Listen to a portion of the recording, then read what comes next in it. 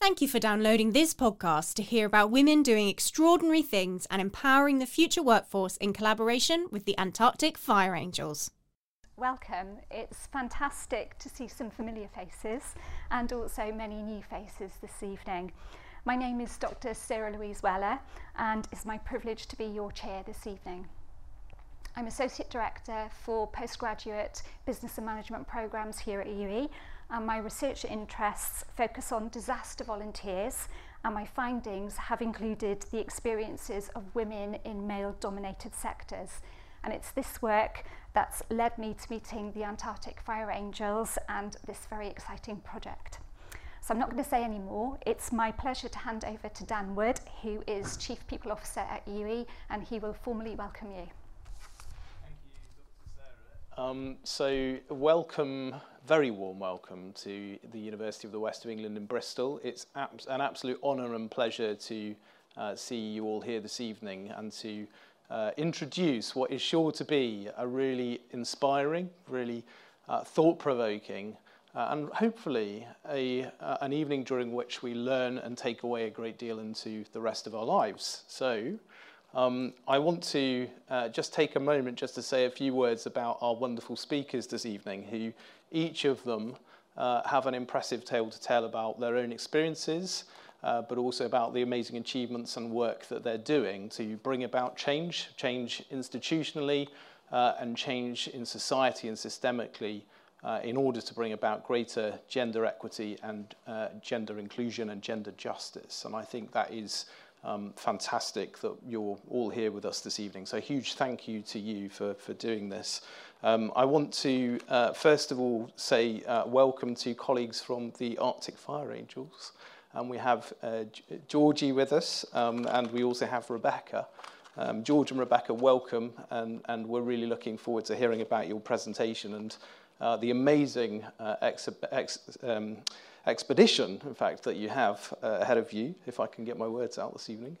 And it's going to be wonderful to hear about how that will inspire generations and why you're doing it. I think it's the purpose and behind it that I'm really wanting to learn about and listen to this evening. So it will be wonderful to hear that from you.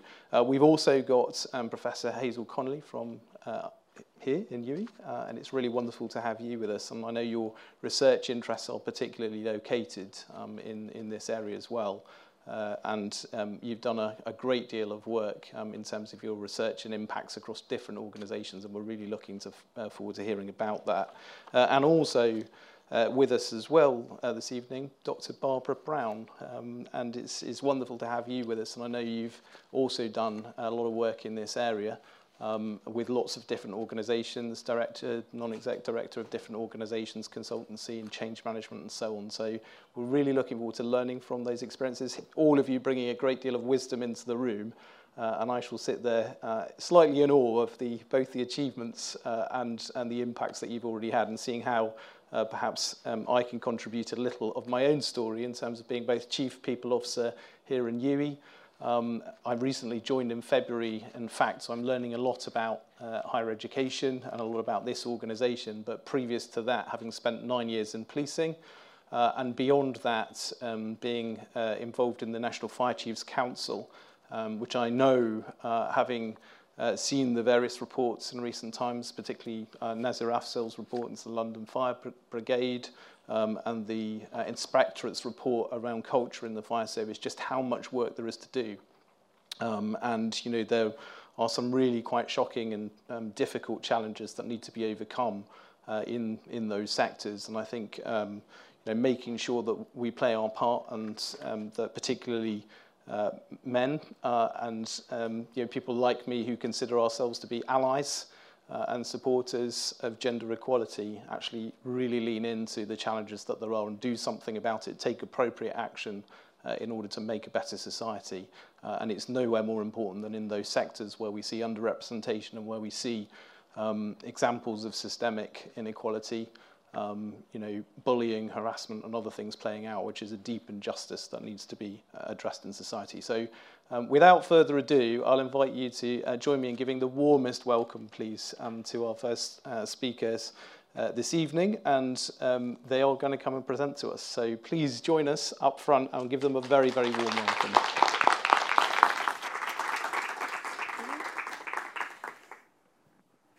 So hello everyone, thank you so much for coming and listening to us this evening. We are the Antarctic Fire Angels. As you can see up there, it's myself and George, and we are going on an expedition. On the 10th of November we leave Britain and we head to Chile and then on to Antarctica, and I'll talk a little bit more about that a little bit later, but just to, next slide. Just to talk about myself and George, give us a bit of background. So I'm Bex. So I am in the Mid and West Wales Fire Service. I was in the London Fire Service. I've spent 5 years now as a firefighter. Previously, I was a secondary school teacher, teaching PE and geography, the classics. And before that, I was an international athlete in swimming, rugby, surf lifesaving and rowing. So, I've spent a lot of time doing sport. That has been pretty much most of my life. And then I found a bit of teaching, and then my awesomest job, the fire brigade. George? I'm George, as Bex has introduced, and I'm always amazed when I look at this picture how many filters are on this. Apology, the reality is so different. So I'm George. I've been a firefighter for 25 years. I've spent most of my professional career being a firefighter. I was retained or on call before that as well. Before that, I have a background in being a riding instructor, so I've always been in the equine industry since I was the age of 4, basically, up until I joined the fire service. I don't have a sporting accolade as much as Beck, so I can't boast of all that, and I won't bore you with the different random sports that I've done in my past anyway. But so that's me, and I'll hand you back to Bex. Okay, so our expedition is 1,130 kilometres, about 702 miles, I think, give or take. And here's a map of Antarctica. We start at a place called Hercules Inlet, and we will ski all the way to the South Pole, which is that distance of just over 700 miles. Next slide.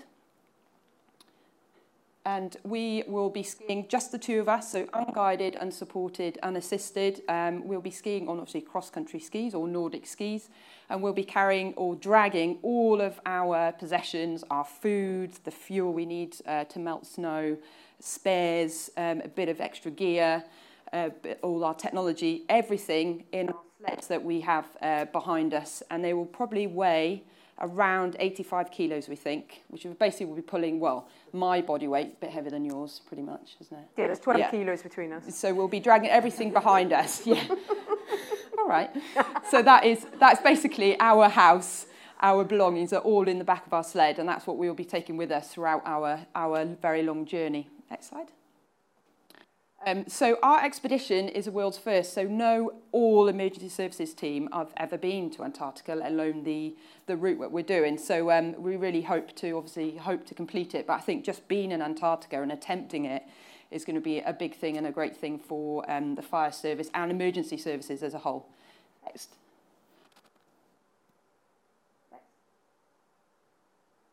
So do you want to talk about camp life? No. Oh. So while we have done this before, honest. So while we're in Antarctica, obviously our home is a tent. So we will live in a tent every single night. We will ski for 10 hours a day, and then we'll stop, put up our tent really as quick as we can. Usually we can do it in about 5 to 10 minutes now, which is really important because it's very cold. It can be really windy. We're going to be really tired, and we need to get that house up as quick as we can so we can get the cooker on and start melting snow. So the only way that we can eat our freeze-dried food is by melting snow to create water, which obviously we pour into our food. So we spend, when we're not skiing and putting up our tent, we will spend most of the time, one of us, melting snow. And it will probably take a couple of hours. So here's a bit of our camp life from a previous training expedition. It can take about 1 to 2 hours, depending on if it's the snow type. And there is many types of snow, which we've found out over our few years of training. So it's quite difficult because we're going to be really hungry all the time, and then we've got to wait for 2 hours to eat our dinner. So I get very hangry, unfortunately for George. So she'll be feeding me digestive biscuits, because funnily enough, chocolate digestives are the highest calorie biscuit, and they travel quite well. So we'll be eating a lot of those along the way, lots and lots of those. So as well on camp life, obviously we sleep in our really warm sleeping bags. It's like basically a massive down jacket made into a sleeping bag. That's pretty much how I'd describe it. On top of a couple of roll mats, pretty much, which sounds crazy because we are sleeping on ice. But it keeps you surprisingly warm, doesn't it, George? And just sleep in our base layers, and that's it. And you are quite toasty most of the time, I think. Maybe a hat or etc.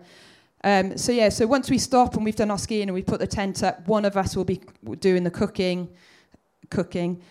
One of us will be getting changed or sorting out the tent, and then basically eating, getting everything done as quick as possible so we can rest, because that is a huge thing. We need our rest because we are, like I said, on our feet, on our skis, 10 hours every day. We'll ski for 75 minutes, then we'll have a 10-minute break where we'll try and get some food in and some fuel, some water, and we'll continue that then for the 10 hours. So resting and recovery is a huge part of our day, because if we don't get enough, then we're really going to struggle to keep that routine up for 10 hours every day for 45 days, which is what we hope to complete our journey in. And what's on the menu today? Snow! Nikki, we got snow again! Yay! So exciting. Yeah, so our day is incredibly, it's Groundhog Day, basically. So we work back from 8 hours of sleep, 6 hours of rest / cooking / eating, and then we spend 10 hours a day skiing. So it is proper Groundhog Day. And that, to mentally prepare for that, we have to basically qualify to get to Antarctica. So we have to jump through a lot of hoops, but they are very enjoyable in the weirdest kind of way, enjoyable hoops that you have to jump through and to tick off all your training. So if you're anything like myself and Bex, who enjoy and have a good laugh out of feeling cold, hungry, all sorts of tired, angry, hangry, all sorts of things like that. And then if you get at the end of the day, you can still laugh in the face of that, then you are the person to go and do something like this. So the cold training environment has been taken up with Norway and Sweden. This particular video is taken in Norway. So we went out there for 3 weeks. So we're just coming to the end of day 12. 10 hours of skiing, a constant minus 10-ish, drops to about minus 25 at night. I've still got my black eye. Becky. Oh, let me get you on screen. There we are, there's Becky. Let me scooch forward to Nikki. Nikki Patricia. So I'm just explaining we're coming to the end of day 12. Yeah. How cold it is, but you kind of get used to it. I'm freezing! Apparently I look like a ninja. Yeah, put your glasses back on, definitely. So, Bex is out in front. I'm going to try and catch up with the ox.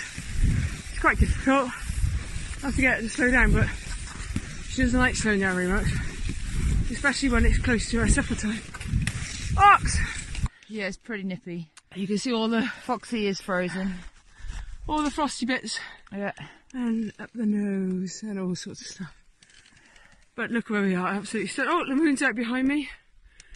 Absolutely stunning. Harsh environment, but beautiful. And very long days. Yeah, brutal. 8 till 6, brutal days. And we've all got Arctic coughs. Nice. So you can see some other past members of the team there, and through circumstances, Nikki, for example, got frostbite, so she had to get evacuated off Norway. So that was quite a big learning straight vertical line for us. So unfortunately, she had to withdraw from the team because it makes her way more vulnerable if she were to go into a cold environment again. So that's how we've been training. And if you're all thinking, you don't care now, you're just thinking about how I got my black eye, aren't you? Yeah. So it was the first week, and I'm perimenopausal, and I was in my sleeping bag, and I was having a hot flush, and I thought I'll just undo my zip. And who's been ever stuck in a sleeping bag with the zip has failed? Well, I thought, right, I need to get back in my bag now. So I started doing the zip up, and then I got really angry with it after a couple of minutes of it not moving. And then I got so angry with it, I yanked it like that. My hand slipped off the zip, and I punched myself clean in the eye.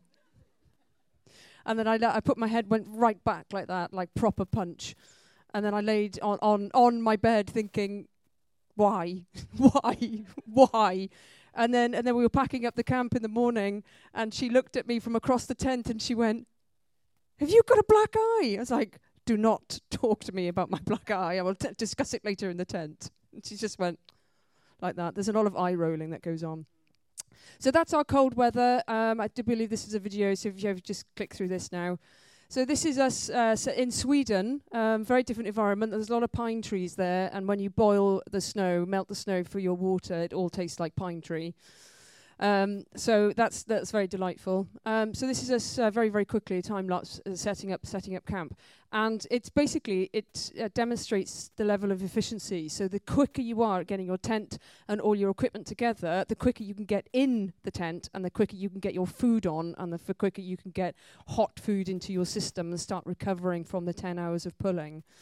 So this is us just completing it now. As you can see, it took us about 60 seconds to do that. No, not really. It takes about 10 minutes to set everything up if you're super slick. So you can imagine trying to do that with mittens on as well, because we like to keep our fingers together so they all get mutual heat. So trying to do that with mittens on as well is actually quite difficult. And if anybody knows somebody from Norway or anybody from Sweden, they don't like their verbs very much, and they just tell you it's just you literally communicate in grunts and clicks. And we did actually get that down to a fine art in the end. It is literally having an eyeball conversation with the person across from you, and they know exactly what to do. It's weird. Okay, next one. So in all our training, we have deliberately gone out to seek the worst conditions that we can possibly find. And even with all that training, still nothing would ever prepare you for Antarctica. You only get prepared for Antarctica when you're on Antarctica, and unfortunately it costs an awful lot of money to get there. So we have to simulate it as much as we can, and sometimes the weather is very kind to us, and it throws the most ridiculous storm at us. So do you want to play the video?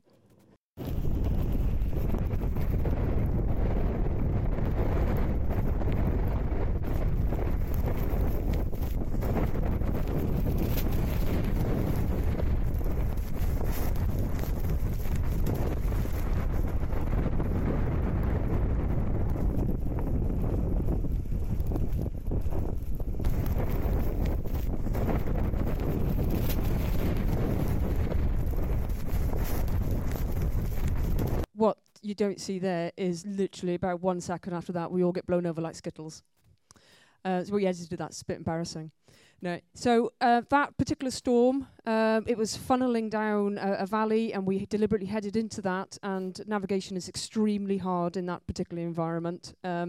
And also staying upright is very, very hard when you've got your house behind you trying to drag you backwards as well. And it was uphill. And I think, do you believe the winds in that were about 30 meters per second, which is, it's in the UK, that's the equivalent of quite large trees coming down. So in the UK, you probably wouldn't take your dog for a walk in a storm like that, because you'd be thinking of branches coming down. Yeah, you'd lose the dog. The dog would be flapping around like a flag around you, especially if you got one of our dogs, which are like.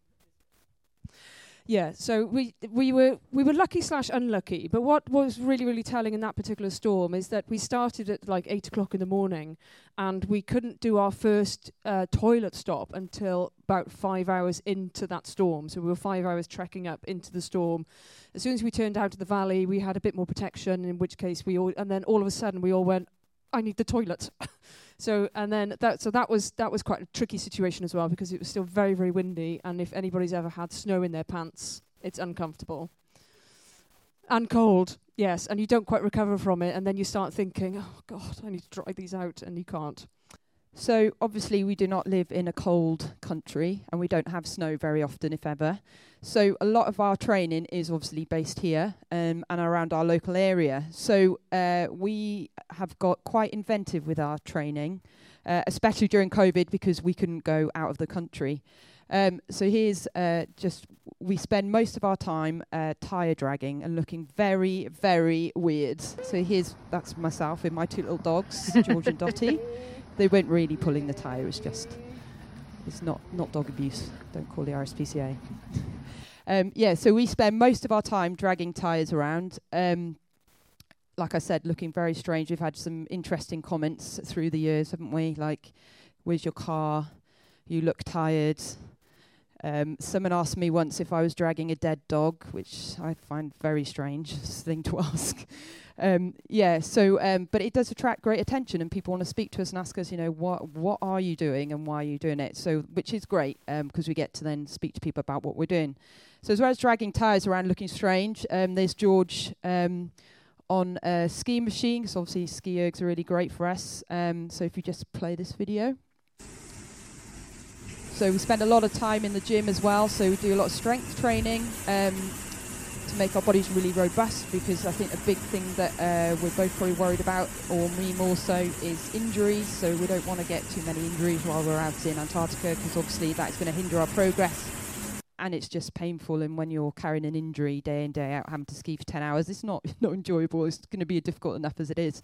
So we try and do a lot of gym work to make our bodies robust.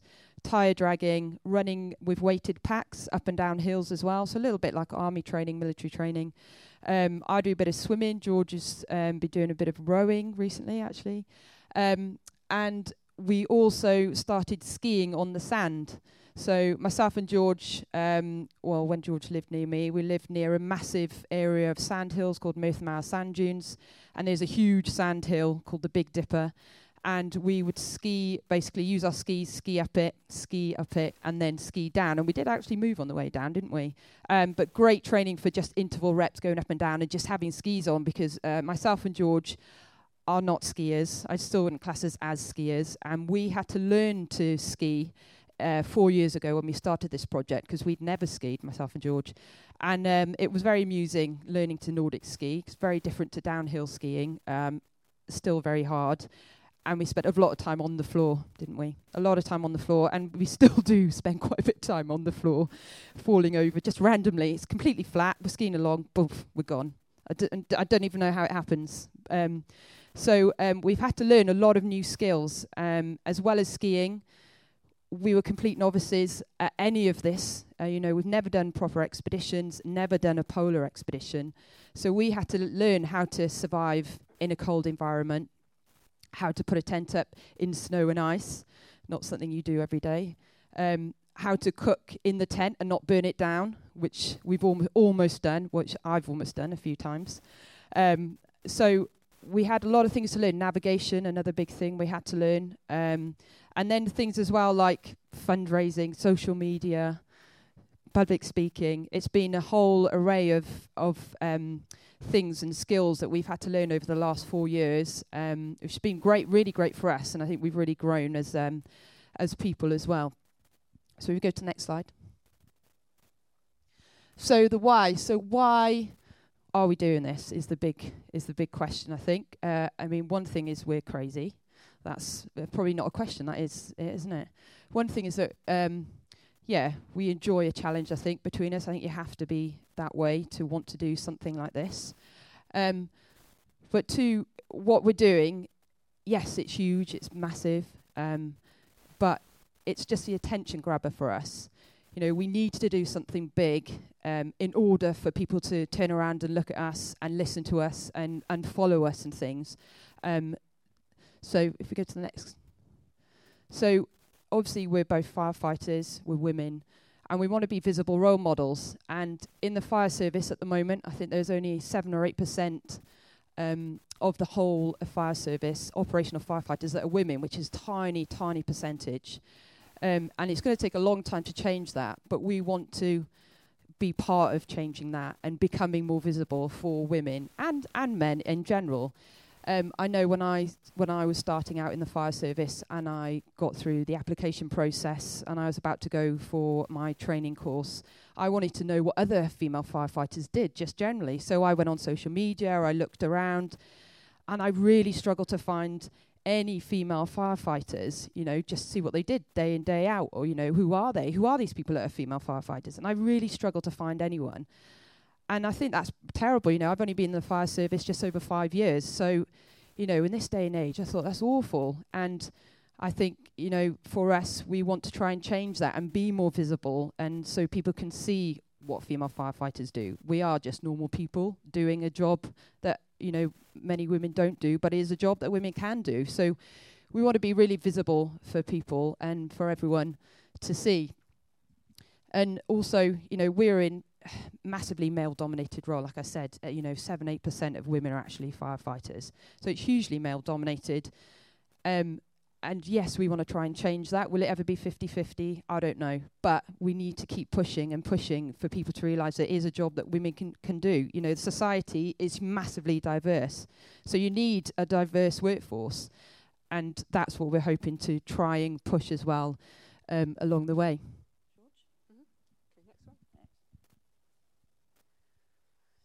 Yeah, so just carry on from what Bex was saying. I mean, our strapline is you can't be what you can't see. And what a lot of young girls, young women of my age, women that are older than me, they just don't see themselves represented in the workplace at all. And hopefully by being visible role models, we're just sparking that change and that inspiration for somebody to actively change that for themselves and the people that they work with as well. So the next two paragraphs speak for themselves, really. The lack of inclusion, ever-lingering presence of gender stereotyping is inherently linked to low mental health. So we can imagine if we didn't have these gender biases going on, if we didn't discriminate against people, and how included and valued everybody would feel if they are listened to, if they are heard, if they are valued for everything that they have to say, whether it's as firefighters, we're at the bottom of the ladder, we're firefighters, all the way through to the top. So I've always maintained that you need good people pushing down as well as good people pushing up as well. So it's not only the people at the top that are change makers, it's also the people at the bottom of the ladder as well that can affect change, yeah? And it's basically getting that message out there is doing something ridiculous like Antarctica. Let's face it, it's ridiculous what the attention that we've had to try and grab in order for people to stand up and companies to stand up and say, I'm really valuing in what you're saying and what you're doing here, and I can't believe that you've actually you're risking your lives basically, and we're going to miss our families and our dogs especially, and our friends and things, that we're doing this in order to get a message across. When I first joined the fire service all those years ago, I came in under the stigma of you only got this job because you're a woman. And even though I passed all the same criteria, I passed everything, I didn't get the silver axe, unfortunately, but there we go, went to a man, there we go, same old story. But you only got this job, it's like working with my wife, and then 4 years after hideously trying to prove myself to these men that I was good enough to be working with, I felt like I was working for them and not with them, and then one of them came up to me privately and then said, I'm actually okay with working with women now, I think I'm all right with it, and I'm like, thanks, I got your approval, brilliant. So I'm ashamed to say I spent 4 years basically, trying to smash my way through gender stereotyping and trying to prove myself that I was good enough to do this job, when all along I was actually good enough to do this job because I passed all the criteria exactly the same as the men.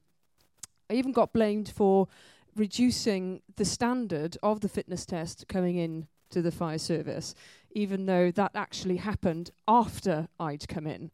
So you can imagine when you constantly hear this every single day, how it grinds you down.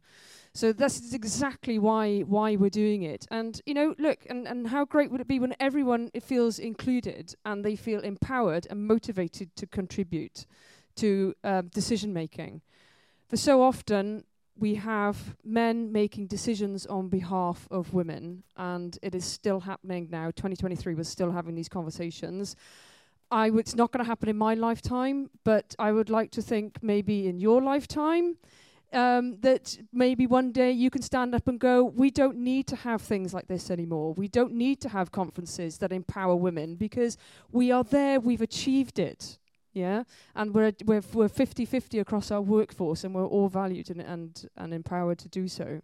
So anyway, that's my soapbox. Sorry. Okay, next slide.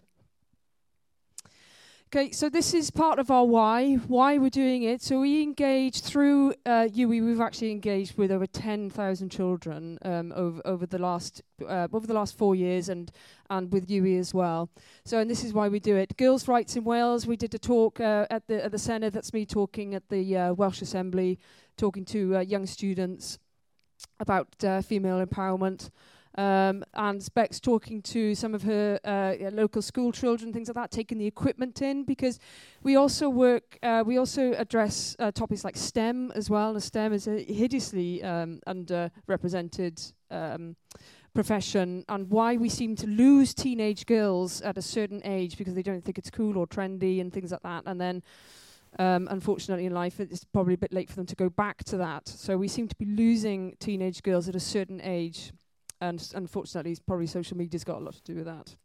Okay, so some of these are just snippets of some of the cards that have been returned to us when we did some schools with UWE a few months ago.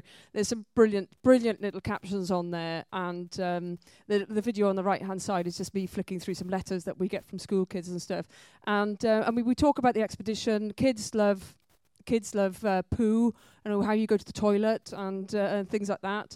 And most of them actually call, one of the kids actually said, I'm really excited to know about what food you eat, but if you don't like any of your food, then you probably need to cook better. And so that was quite funny. So these are some of the cards that we get, and it's all about future generations, basically. Okay, next slide. Okay, it's just me flicking through all the letters that we get, which are just amazing. And handwritten as well. How rare is it to get something that's handwritten from a child these days, right? Okay, next slide. Okay, so this is a bit of a begging slide. Okay, so we can, at the moment, we're heading to the South Pole, but we're still fundraising for our flights home. This is a twin otter plane. It's tiny.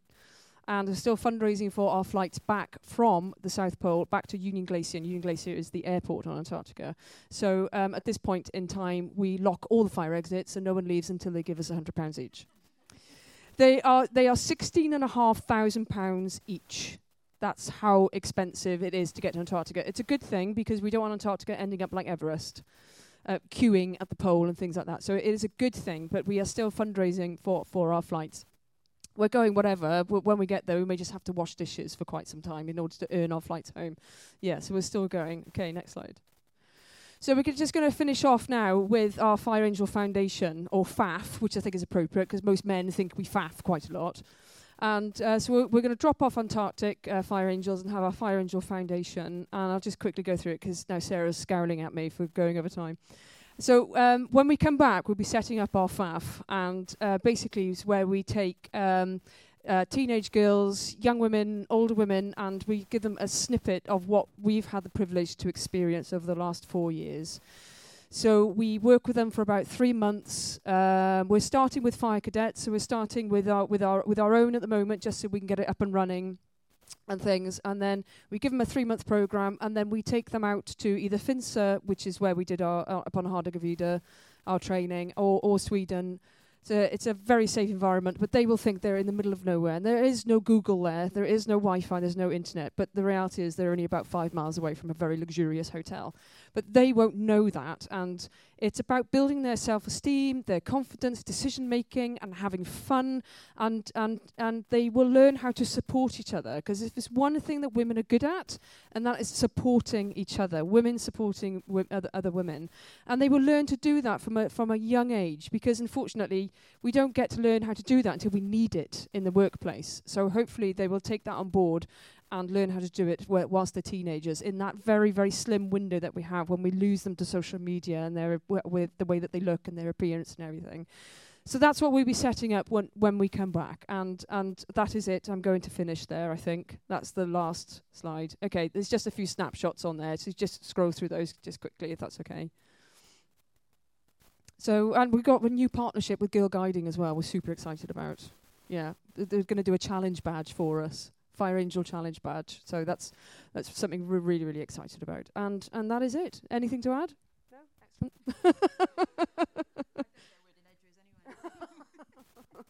So many have said that we should do some sort of like podcast or something. Yeah, but it wouldn't be age appropriate. So yeah. Okay. Hello everybody, I'm Hazel Conley and I'm a Professor of Human Resource Management, and I have a nervous breakdown if the central heating breaks. So I can't imagine what it would be like doing those marvellous things, to be honest.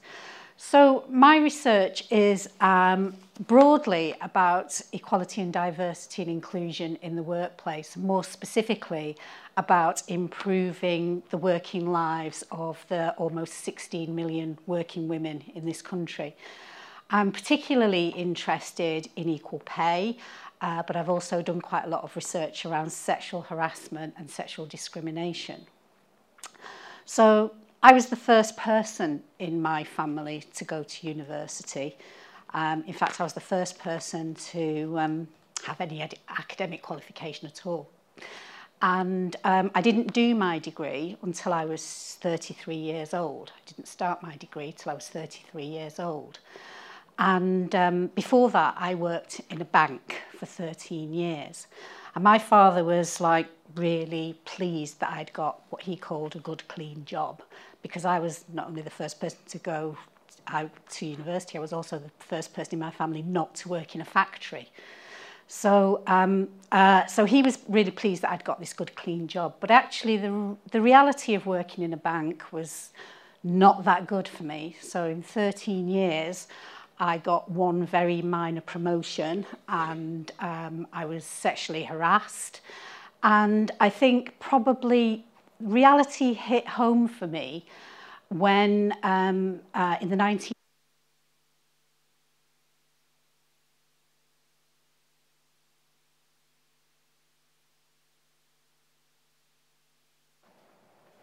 Yeah, so in the 1980s, the Financial Services Act kicked in, which meant that anybody who sold financial services in a bank had to pass an examination. And like I say, reality really hit home for me at that point, because I passed the exam, I think, with 97%, and the bank manager failed the exam. So I think it was at that point that I realised that something was wrong. And I decided to look for a new career. So I decided that I wanted to go back to higher education, because when I worked in the bank, the only thing that I ever really wanted to do was be a personnel manager. That was the height of my ambition, to become a personnel manager in a bank. But I couldn't get to be a personnel manager in a bank. I couldn't get out of a branch, to be honest. So I decided to come back to university, and here I am now, years later, a Professor of Human Resource Management. So I managed to pass my degree with a double first. I then went on to do a master's degree and then a PhD, and did a postdoc at Cardiff University, came to work at UWE, then went to work at Queen Mary University of London, where I got a readership, and then I came back to UWE as a professor, I think about 7 years ago now. So that's me. But I think my experience of working in the bank is what shaped my desire to do the research that I do now, to understand what happens to women when they're in the world of work and they encounter these things. And I was just talking to Barbara before about how it's amazing that when I came back into higher education and I started to read all of these theories about gender segregation, pay discrimination, sexual harassment, I think, oh my God, that's what they call it. That's how it happens. So I think actually my own experiences of the workplace are what shaped what I wanted to do in higher education. And since then, I've gone on to do research around equal pay. And I just worked on an almost £1 million project that was looking at the history of the gender equality legislation in the UK with colleagues at Edinburgh University and University College London. And as part of that research, I actually started to research some very famous women who worked in a factory. Lots of you may have seen the film, the Ford Dagenham, the women who worked in the Ford Dagenham factory. So I did some in-depth research on their job evaluation scheme and exactly why they were paid so much less than the men and how that was justified. And it was quite amazing that all of those years ago, 1968, that a lot of the problems that exist around stereotypes, the idea that women can't do the kind of things that men do, and that they should therefore be paid less. Those things that started in 1968, when it was quite legal at that time to pay women very different rates of men, even when they were doing the same job, they could be paid very differently just because they were women. It's hard to think about that now. But actually, those things still exist, and I'm sure that lots of you will have heard about what's happened in Birmingham City Council. So Birmingham City Council has basically had to declare bankruptcy because they didn't do their job evaluation properly, and women that worked in their council, very low-paid women, were basically undervalued for many years, and the council has had to pay lots of back pay to those women, so much so that the council has actually been bankrupted, which actually kind of indicates that the second largest city in this country could not function without exploiting the lowest paid women that work for them, which actually, this is how many years after? This is 50 years after we had equal pay legislation, and we've still got those problems. So that's a little bit about my research. I think it's not all bad though, actually, because in my job, I actually get to read some fantastic research. And one of the pieces of fantastic research that I've read in the past is by Dr. Barbara Brown, who we're going to have hear from shortly, because I examined Barbara's thesis, which was just an amazing piece of work, and it was about sex discrimination in the fire service. So I think that's all I want to say now, if I can hand over to Barbara. Yeah, it's brilliant.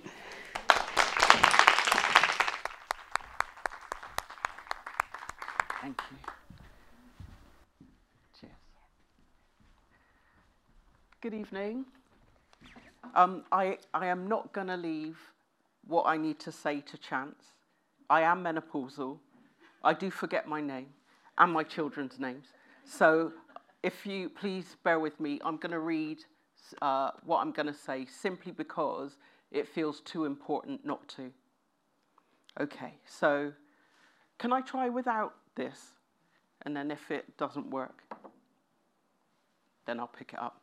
So my experience of gender equality has been one of personal journey and practice that seeks to identify, disrupt, interrupt, and plan against patterns of gender inequity.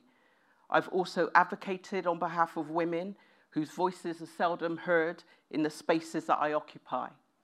Significantly, I've worked in male-dominated spaces where history and pathology has been male. My work has navigated the belief that gender inequality presents as a cultural premise which is perpetuated mainly by men. It would be helpful if it were that simple. The barriers experienced by women within organisations are complex. I would like, in the short time that I have with you, just to leave you with a few simple thoughts to reflect on.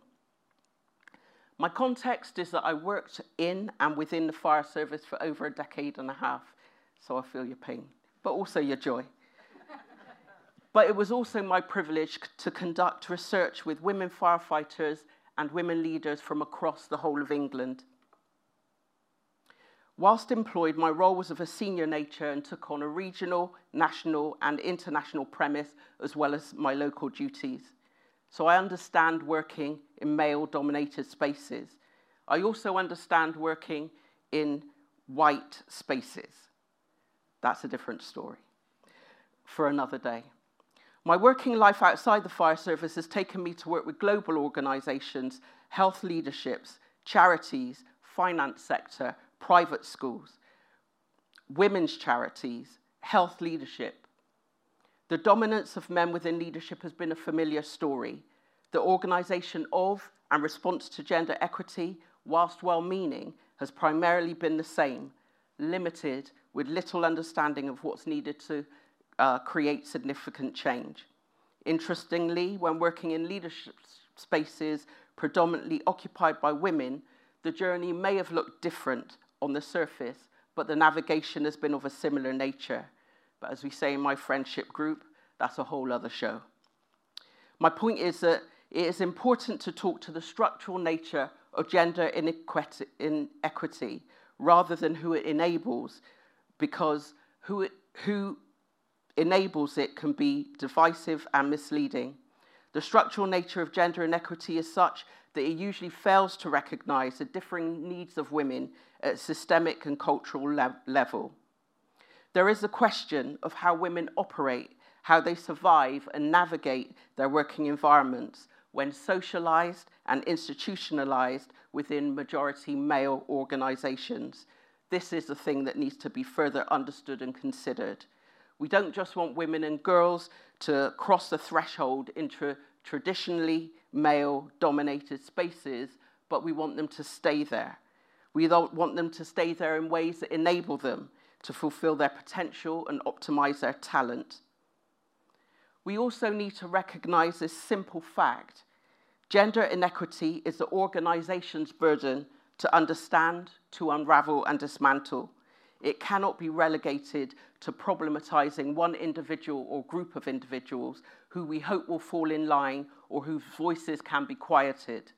Neither should it be the responsibility of women's networks to try and find the answer to organizational inadequacies. Last week, I was in conversation with a global provider who was in contract with a large UK police force. My challenge to them was to join the dots between the attrition rates of newly recruited women officers and the women's placement experiences, the discrepancy between the stated policy and procedures and the realities of the culture that the women had been teleported into spoke of discriminatory experiences which were stark for some of them. Understanding and centralizing women's experiences against the realities of organizational culture is one way of getting beneath the carpet of how the organization is experienced from the viewpoint of gender. When I joined the fire service, the representation of operational women was below 2% nationally. And although at that time, some women would have been completing nearly 30 years of service, there was no operational women beyond a supervisory role. When I embarked on my national research into gender inequity in the fire service in 2015, the percentile had only moved by 2%. This is some 15 years after gender targets have been introduced. Anecdotal evidence suggests that women's experience were hidden or not being considered. When women joined the fire and rescue service, in the main they stayed there, they didn't leave their jobs. So the obvious question not being asked was, what's happening beneath the surface? So regardless of policy intention, strategic planning, organizational targets, stated commitments, it is organizational culture that often gets missed in the mix of what is meaningful and what measurable change and sustainable change looks like for women. It's the day-to-day language, it's the activity, it's the behavior, how decisions are made, who makes them, it's the historical footprint on the present environment. It's what is accepted as normality and the unspoken resistance that keeps women on the outside, although part of the organisation. When I left my role in the fire service, there was unfinished business for me. This was about how, despite progress in the governance of fire and rescue services nationwide, despite the audit measures which required the triangulation of evidence of what fire services were doing to progress equality, despite the refinement of recruitment processes, despite the replacement of rank with role and the presence of some women in leadership positions. Being on the inside, I understood that the experience of being a woman in the fire service was fraught with detriment. There was something about the way that the service was organised, its culture, its fundamental and overriding belief system that appeared to be circumventing foundational and meaningful change which positively impacted women. And the fire service isn't alone in that. I have operated in predominantly male spaces, and there has been an element of objectivity that I have learnt. Being an outsider for me has been helpful in terms of my knowledge and reflection. My personal and professional journey is one that I have come to describe as occupying the marginal space, or as Bell Hooks suggests, being in the margin. Today, whilst we acknowledge that there's a lot of work to do to continue to advocate for organisational and structural systemic change for women, I would like to take a moment to encourage women or women who work in gender-challenged environments or are considering that, to consider the margin, the space on the outside inside, as a place of radical strength and liberation. So Bell Hooks puts it this way, and I quote, "To be in the margin is to be part of the whole but outside of the main body. On the edge, we develop a particular way of seeing reality. We look both from the outside in and from the inside out. We focus our attention on the center as well as on the margin. We understand both." It is true that I have not paid attention to how I've existed within the cultural center of an organization.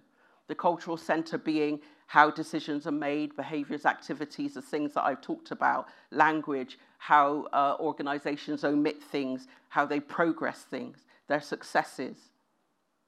Without intention or preparation, I've stepped into a cultural center of an organization, quickly realizing that I did not have the equipment that I needed to manage particular environments that were not structured for women to be in. The work to understand these environments and to survive it has been at times more challenging than the work that I've been brought in to do. So consider with me the margin as you having a blueprint of a house. You have sight of the plan of the house. There is clarity as to where the rooms are, what's on the right, what's on the left, what the lighting looks like. However, once you leave the blueprint, you enter the building. The experience of the building changes because now there's furniture to navigate. There are building modifications that you did not know about. Everything has changed. But stepping back to the margin or the blueprint can reinforce what you know, create respite, and help you understand what is happening within the building, or for our purposes within the cultural centre. For me, being able to shift my attention and my focus from being overwhelmed by the everyday experience of my organisation's culture to the what's happening here question has taken me out of what I felt back to what do I know? And it's the what do I know that's the margin. The margin position of what do I know has helped me think about what I've needed in any given environment, helping me to become clearer and less depleted. It's become transformational in my gender and racial equality journey. So imagine this. Imagine creating a space in the margin to detach from cultural distractions and consider what support I might need, you might need, without apology. Imagine a daily personal practice which does not only help us gain clarity, but supports us in our understanding of what is the organisational burden to take unapologetically. That's actually a game changer. So whilst we wait for structures to change as they are, but lurchingly, I urge us to remember that there is strength in holding insider-outsider status. So let us hold the margin until the margin is no longer necessary.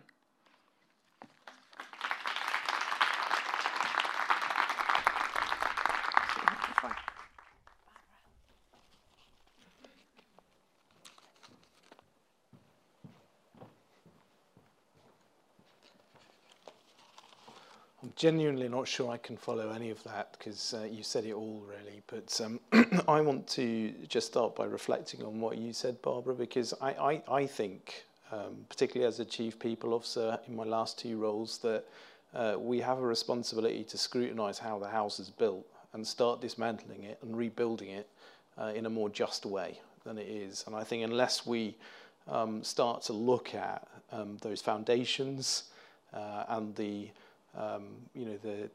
concrete between the bricks, and start to really understand what's going on and why, and then act on it with accountability, we will continue to live in a gender unjust and unequal society, and that's really not good enough for me. It's not good enough for any of us. It holds back, I think, the enormous talent that exists and the enormous potential that exists in our country, and I think that that's a tragedy that we need to own up to and take some responsibility for. So I'm glad that you've all challenged us and brought your insight and wisdom and your experiences to bear. What I would say from my own experience of looking at these issues in organisations is that I think that not enough attention is paid to looking at the disparities in the data, understanding what's going on. So it shocked me a number of times working in large institutions that there isn't a clear picture often. There isn't a clear then ownership of the experiences that drive the data in terms of here both staff experience and student experience. And it's underneath that data that the culture plays out, and that the processes and the systemic practices that perpetuate the sorts of injustices we've heard about happen. And unless someone owns those things and cares about them and pays attention to them as part of core business every day, they will not change. They're stubborn and they're persistent otherwise. And I think that's a responsibility for senior leaders, whomever they may be. And I think it's a responsibility for all of us to care about and do something about in terms of what's within our responsibility and our gift to act. So I would say that it's really, really important to shine a light on the data. It's really, really important to listen to lived experience. And then in terms of seeking solutions, not to take an impositional approach, a prescriptive approach, but actually to co-design and co-create.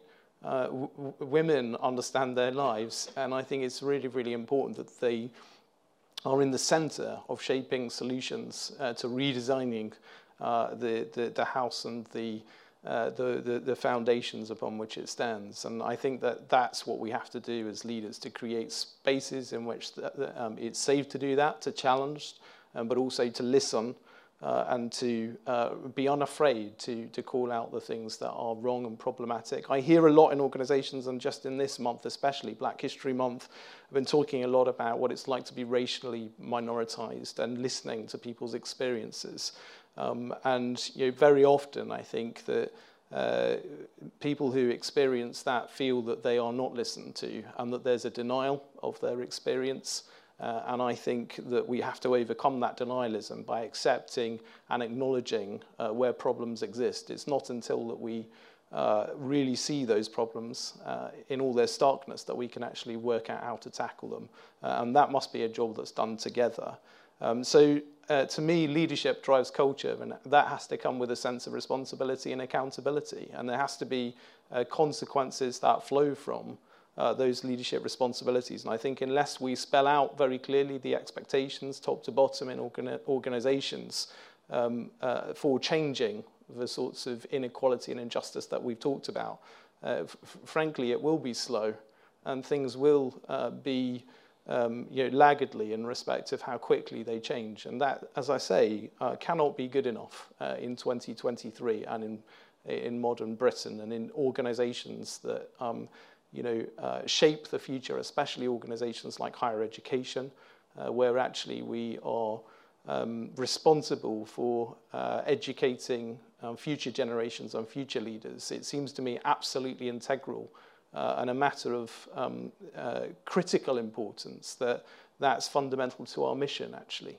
And therefore, when we talk about gender equality, we need to look at that through the lens of our curriculum as much as we need to look at it through our systems and practices organisationally. We need to look at how we're addressing barriers that people experience, but also how we're building up in the context of our existing systemic difficulties, how we're building up the support and resilience around women to navigate those difficult spaces, how are we providing safe spaces and support and opportunities for women to come together. And I think that's incumbent upon all of us as leaders. I've been really privileged to belong to organisations that have made some progress as well, but that have within them deep challenges. So we talked about policing, and even in Somerset Police, it's the only police force, I think, still in the country that has the two top roles in terms of the Chief Constable and the Deputy Chief Constable. It has an Assistant Chief Constable. It has a Chief Officer for People and Organisational Development, all roles held by women.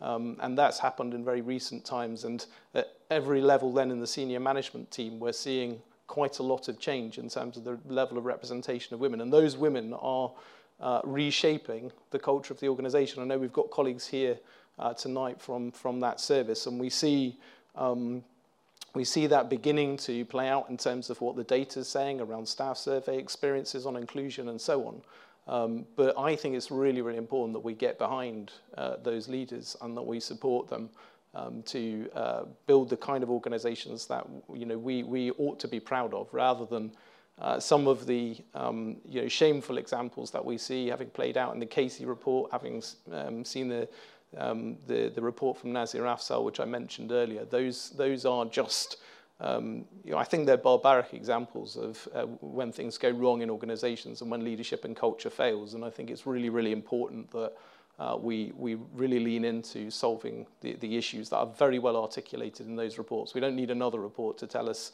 what's wrong and why it's gone wrong. We simply need to listen to what that's telling us, accept what it says, and then act on it to change the examples of bad practice, bad conduct, bad behaviour, and bad culture that they illustrate. So I would say, as well as data and lived experience, let's make sure that there are opportunities for visible role modelling. And I love the example of our colleagues from the fire service today. But we need to give you platforms. We need to make sure that you have the invitation and the space to come and talk in many more environments. I mean, you're talking about Girl Guiding. I used to be the International Commissioner in the Scouts, and that's an organisation, again, that has changed a great deal in recent times. But there's so much more to do, and I can just imagine your story reaching out to girls and young women, of which there are nearly 600,000 young people in Scouts that hopefully might be part of your journey. So I'd love to make that introduction for you. Similarly with the National Fire Chiefs Council, I'd love to find an opportunity for you to come and speak with us if you do the honour of challenging that group to think about the issues that you've described, because I really think they need to. And I sit around and listen to the sort of leadership and challenges that they're facing. I'm pleased to say that there are senior firefighters, women firefighters that are joining that board and challenging what that culture plan needs to be for the fire service. But it's not fast enough, and at the moment it's simply not going hard enough at the issues. And I'd love to bring you along if you'd be good enough to join me into some of those discussions. I think that would be so important. I think the last couple of things I'd say is here in UWE. So I was struck when I came here in February at the values, the stated values, and I think it's important to say stated or espoused values. And I've said this a few times in introductory and other videos, but the stated values are not the lived values. And until they are, we absolutely cannot rest. So we talk about inclusivity as being one of our core values. But I notice those disparities of experience playing out for minoritized groups, for women, for disabled individuals, for black and minoritized ethnic individuals, right across our staff journey and our student journey. And I think that we have to face that reality, all of us at every level, and understand what's going on and then do something about it. So, stated values, espoused values, values that are painted on walls are simply not good enough. Lived values are what we need to bring about, and I think that will entail leadership and responsibility and accountability at every level to do that. So while I'm here, it will be a priority of mine to make sure that is central to our people strategy, to our core business strategy as an organisation. And I will be speaking about it whenever I have the opportunity at the board level and at the exec level, and I'll be hopefully giving up sometimes the platform that's offered to me for others who have those direct lived experiences to come and speak for themselves, because I think it's really important to hear it firsthand. So, yeah, I know what it's like to be to be discriminated against as a gay man in particular. There are many examples throughout my life when I've experienced discrimination, but I also know what it's like to have privilege, to have white privilege, to be a man. And I know that those things can bring about a blindness and us unable to see and unable to act upon the things that we take for granted. And I think we need education and learning about opening our eyes in relation to the privileges that we enjoy that others might not. That we have to be aware of and understand. So I think there's a lot to do around education and learning as well in this space. So I'll just wrap up because I'm in my last minute. I've mentioned a range of different things there, I think, that touch on the themes and examples that others have said. But I would just say, really, I've learned a great deal by listening to our wonderful speakers this evening as well. And I'm really looking forward to the panel discussion that we might have and drawing from the insight that perhaps there is in the wider audience as well. So thank you. Thanks a million.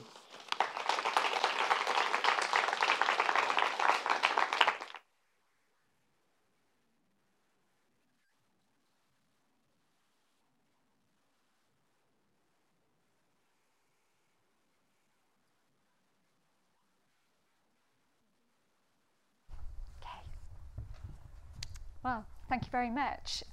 It's over to you now. What questions do you want to pose to any of the speakers about any of the things that they said, or what else do you want to ask while you have the opportunity of having these people here? So we have a roving mic, so it'll be passed around for anybody who wants to ask something. Yeah, go for it. Hi, thank you. Great to hear from all of you. I've got 3 questions actually for you, Beck and George. Yeah. So take your pick, or all of them if you can. So firstly, would you come back and would UWE host you after you've done your expedition? Be great to hear how it went. Definitely. I mean, I think that's, the biggest thing for us is, like we said, that's just the attention grab of what we're doing, and we love talking, and we'd love to tell our story when we come back and to actually say, well, we thought it was going to be like this, but actually when we came back, the experience we had was this. So, yeah, we absolutely love to come back and tell you how it went. Brilliant. What do your firefighting colleagues think and say about what you're doing? Male ones, I mean.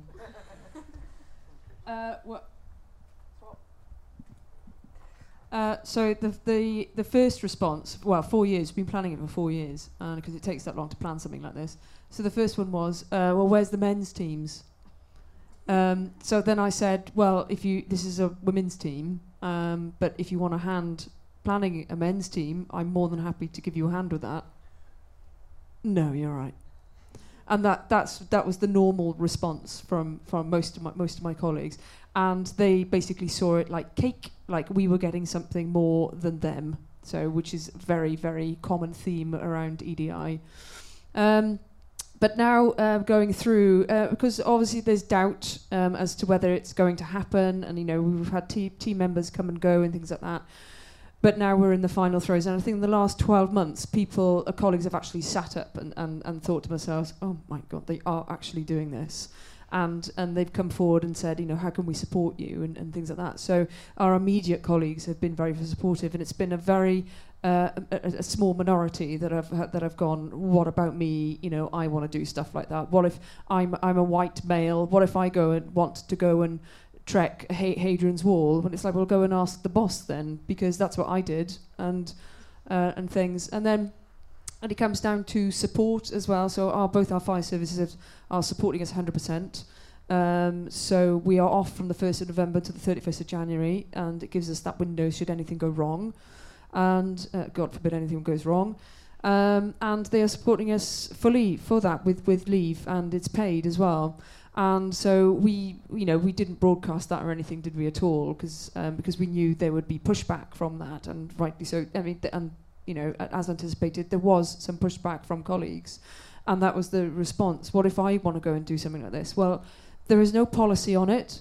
They don't write a policy on it deliberately because everything is done case by case. And again, if you want a hand go and plan your adventure, then they will look at it and assess it and see, if you warrant, having all that time off and et cetera, et cetera. And it's not until you start explaining it that in layman's terms that they start to realise, oh, right, okay, I see the benefit in that.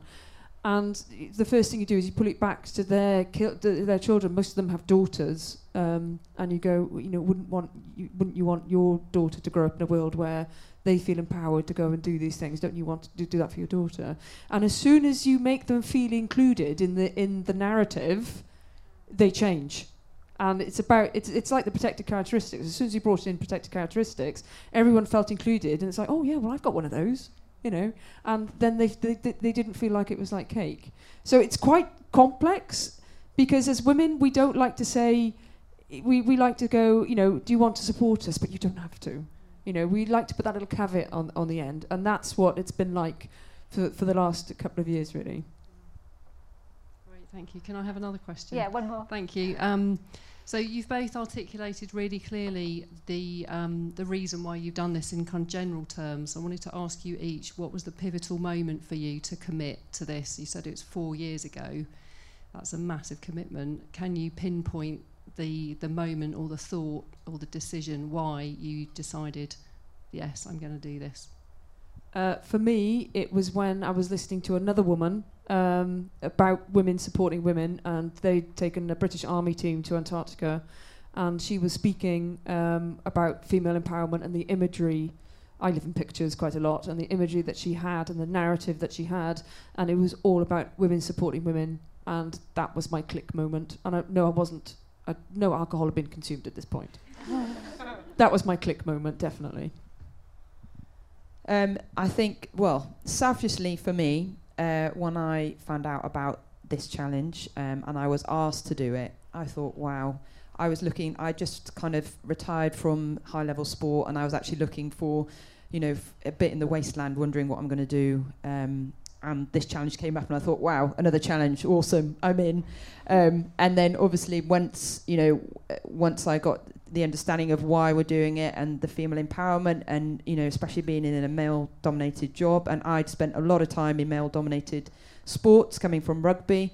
I just thought, wow, this is brilliant. This is something that we can, one I can really get my teeth into, challenge myself. This is probably going to be the biggest challenge I've ever had. But also, we've got this awesome message, and hopefully we can build a platform to try and get it out there, and and push it past our friends and family and small networks. So yeah, I think that was right at the beginning, really, isn't it?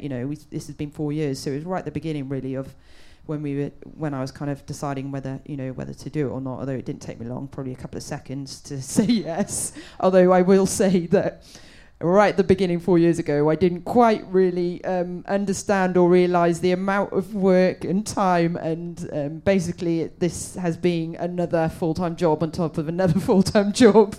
And there's lots of things we probably would have done differently if we'd had our time again, I would have thought, over the last 4 years. But yeah, it's been brilliant, and a roller coaster, isn't it, George? Thank you. Thank you. Got a question here.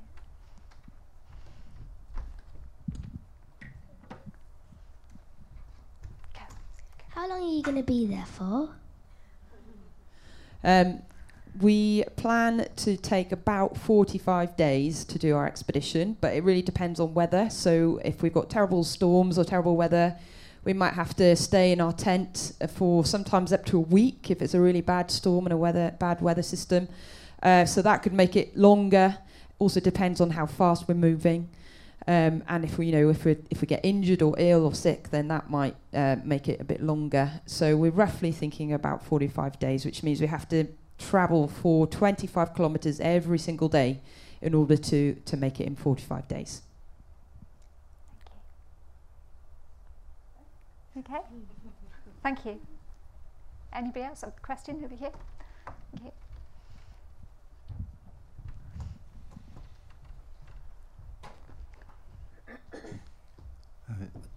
Can you hear me okay? You can, yeah. I was just fascinated by your commitment, both of you. I gather you've been working in lots of primary schools and so forth, but I wanted to ask you two very quick questions. Number one is, from the point of view of your own families, the people who love you and care for you, you didn't mention about the risk issues that you're putting yourself on the line, because I won't go into great detail, but I talked personally to a guy called Clayton Cool, who's been up Mount Everest more times than most. He lives up in Cirencester. And I did say to him, whilst you're doing something very, very worthwhile, like you two are, I think you are putting yourselves on the line, I said, what about your children? He's got 2 young children and a wife. And he goes off and he's been... So nothing was mentioned about the risks that you're taking. Are you prepared to just share that with me if you have the foreknowledge? Because I recognise the unknown factor in any environment. Yeah, so the risk is great. It's Antarctica at the end of the day. And actually, more people have successfully rowed the Atlantic than people who have crossed across Antarctica. But also, this isn't the historical age of exploration. We have moved along a long way. So although the risk is quite high, the risk is actually not succeeding in it. It's not successfully completing the traverse. So although there is risk, and the risk is mitigated by our training, you can put all the insurance in place and everything like that, but if you don't have that training, and if you don't have that routine keeps you very, very safe, then the risk is obviously increases every time you forget that routine and all that training and all those building blocks that you've put in. So as I said, more people have crossed successfully the Atlantic than crossed Antarctica, and that's due to, yes, the Atlantic is extremely remote, but Antarctica is even more remote. You can pick Antarctica up and plop it on top of the whole of Europe, and there is still room for another country in there. That's how big it is. But because technology has moved on since Scott and Shackleton and all of those historical characters, we offset that risk by taking equipment with us so we can communicate. So the company that flies us out there is called Antarctic Logistics and Expeditions.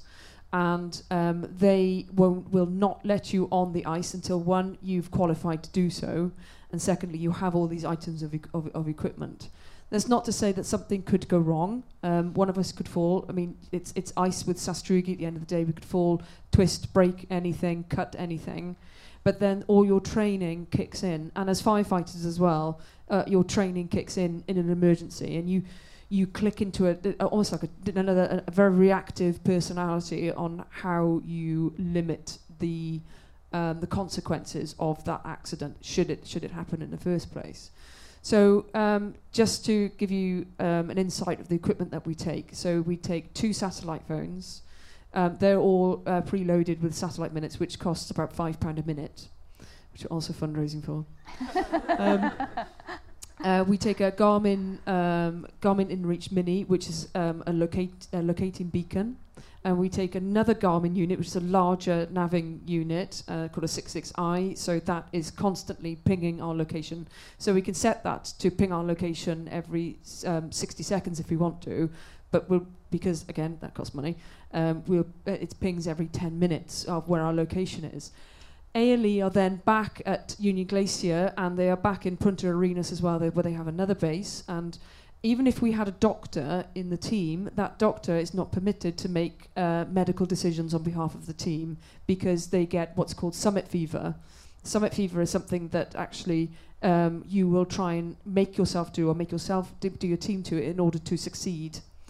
And it's why people perish quite a lot on Everest as well. They get a summit fever, even though they cannot go on. So we have a conversation with them every single day, and that's weather reports, that's condition of the team, and any issues that we've got going on as a team, illnesses, symptoms, all sorts of things like that. Also, because everything works off the Iridium satellite system. We basically, they track us. So if they don't hear from us for any particular reason, if the weather is bad, they will give us the benefit of the doubt. But if they haven't heard from us in 36 hours and the weather is good, but we've been stationary because they know exactly where we are, they will automatically come and take us off the ice regardless. So even if we've just gone, if we were both menopausal and forgotten to check in, hopefully, I'm menopausal, Bex isn't, so hopefully she'll remember at some point to check in. Yeah, hope. Yeah, she's not eating my food. So we will check in, and if we don't check in and the weather's good and we've not moved anywhere, they will automatically just come remove us, and kicking and screaming probably because we've just forgotten. But that's what your training and your drilling does, and coming from a very disciplined service, that it's a very, very natural crossover between the two. I want to ask you a second question. It's just that you've reassured us that you're not actually alone then. That was the issue for me, that you're not just going off, despite all of your worthy training, and you look very fit and very, I would say, capable. But you're not alone, and that's very reassuring for people who would care for you dearly personally, but also maybe people in this audience. So well done. It's good stuff. Thank you. Thanks. We've got another question. Okay. We'll take 2 more questions. We'll take yours and we'll take one other if anybody's got one after. Okay. Hello. It was picking up on a point that Barbara made, actually. Myself and Carla smiled to ourselves when you mentioned about it shouldn't be for the networks to drive a lot of this cultural change within an organisation. So I work within defence, a very male-dominated area, and I also lead the Women's Network. So we are often faced with questions from seniors of what do we need to do, what do we need to do to change, and we feel a little bit like we're preaching to the choir sometimes. There's a lot of people come to our events and everybody there is in agreement and they're nodding along, but how do we get out into the organisation? And that's the key thing that we're struggling to do, is to drive that cultural change on a broader scale of the people that won't come to the events or are disengaged or not interested. So I think sort of the question for yourself or for Hazel is, what would you say is the biggest things that an organisation can do, or how do we drive that change without preaching to the choir, to the people that already know? How do we get our reach out further? Sure. I guess first of all, it isn't for the network to be driving change. I guess there are certain components around strategic intent that have to translate into activity. So what does gender equality look like within the organisation? What are the commitments? What are the building blocks to change? How does that translate into a plan? Then how do we know? What does it look like? So one of the really clear indicators is around leadership. So how have leadership committed to it? And how does the organisation know? What does it translate to? So first of all, I would be having the conversation within the setting of the organisation, looking at, so what are the objectives, gender equity objectives? How does that translate into departmental plans?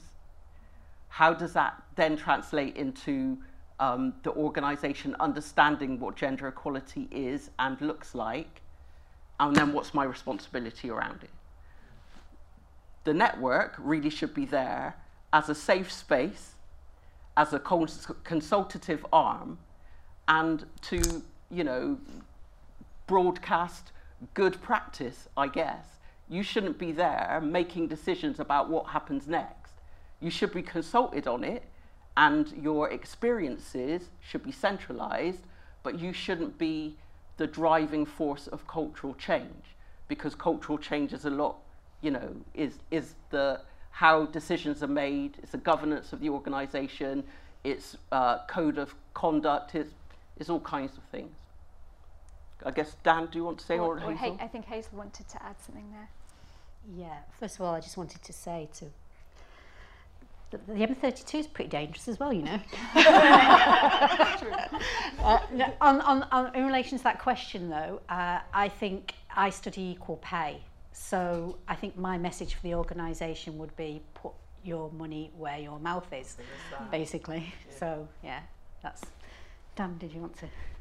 I think others have said it better than I can again, but it strikes me that the organisation has to own it from the top down under every level, and it is, as you've rightly described, not the responsibility of those that are most affected to do the heavy lifting and to solve it. And until there's an acknowledgement of that from the most senior leadership in the organisation, I think it's very, very difficult to bring about the sort of change that's being described. And that burden shouldn't fall to you. I don't think that is the responsibility of the network. I think it's been very well described by Barbara in terms of what the distinctive responsibilities for both leadership and network should be.